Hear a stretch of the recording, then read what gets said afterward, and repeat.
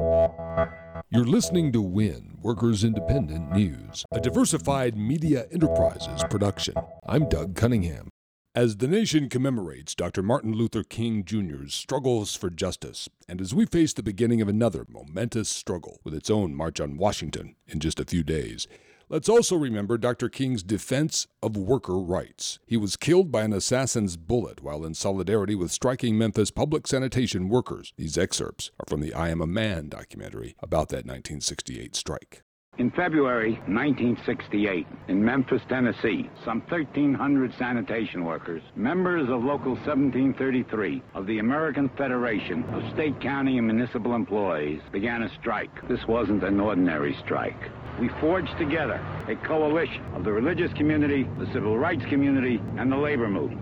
It was a struggle for freedom, for dignity, for decency, for equality. Back in those days, we had to do this to live. The treatment that we would get. Sometimes I just feel like tears are coming in my eyes. And we just got tired. We had meetings and discussed it and says, we're going to do something about it. Said there ain't but one thing to do, is just to make our move. And a man has got to have a strong mind to go out in the street, leave his job, go out in the street. We felt like we would have to let the city know that because we were sanitation workers, we were human beings.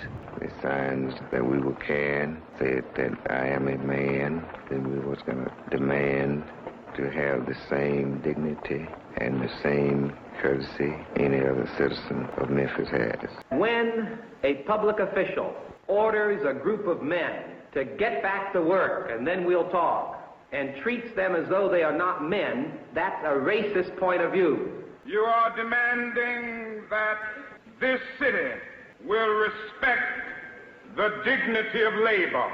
It is a crime for people to live in this rich nation and receive starvation wages. Got some difficult days ahead, but it really doesn't matter with me now, because I've been to the mountaintop. I just want to do God's will, and He's allowed me to go up to the mountain. And I've looked over, and I've seen the promised land. I may not get there with you, but I want you to know tonight that we as a people will get to the promised land. You've been listening to WIN, Workers Independent News. For more information, visit laborradio.org.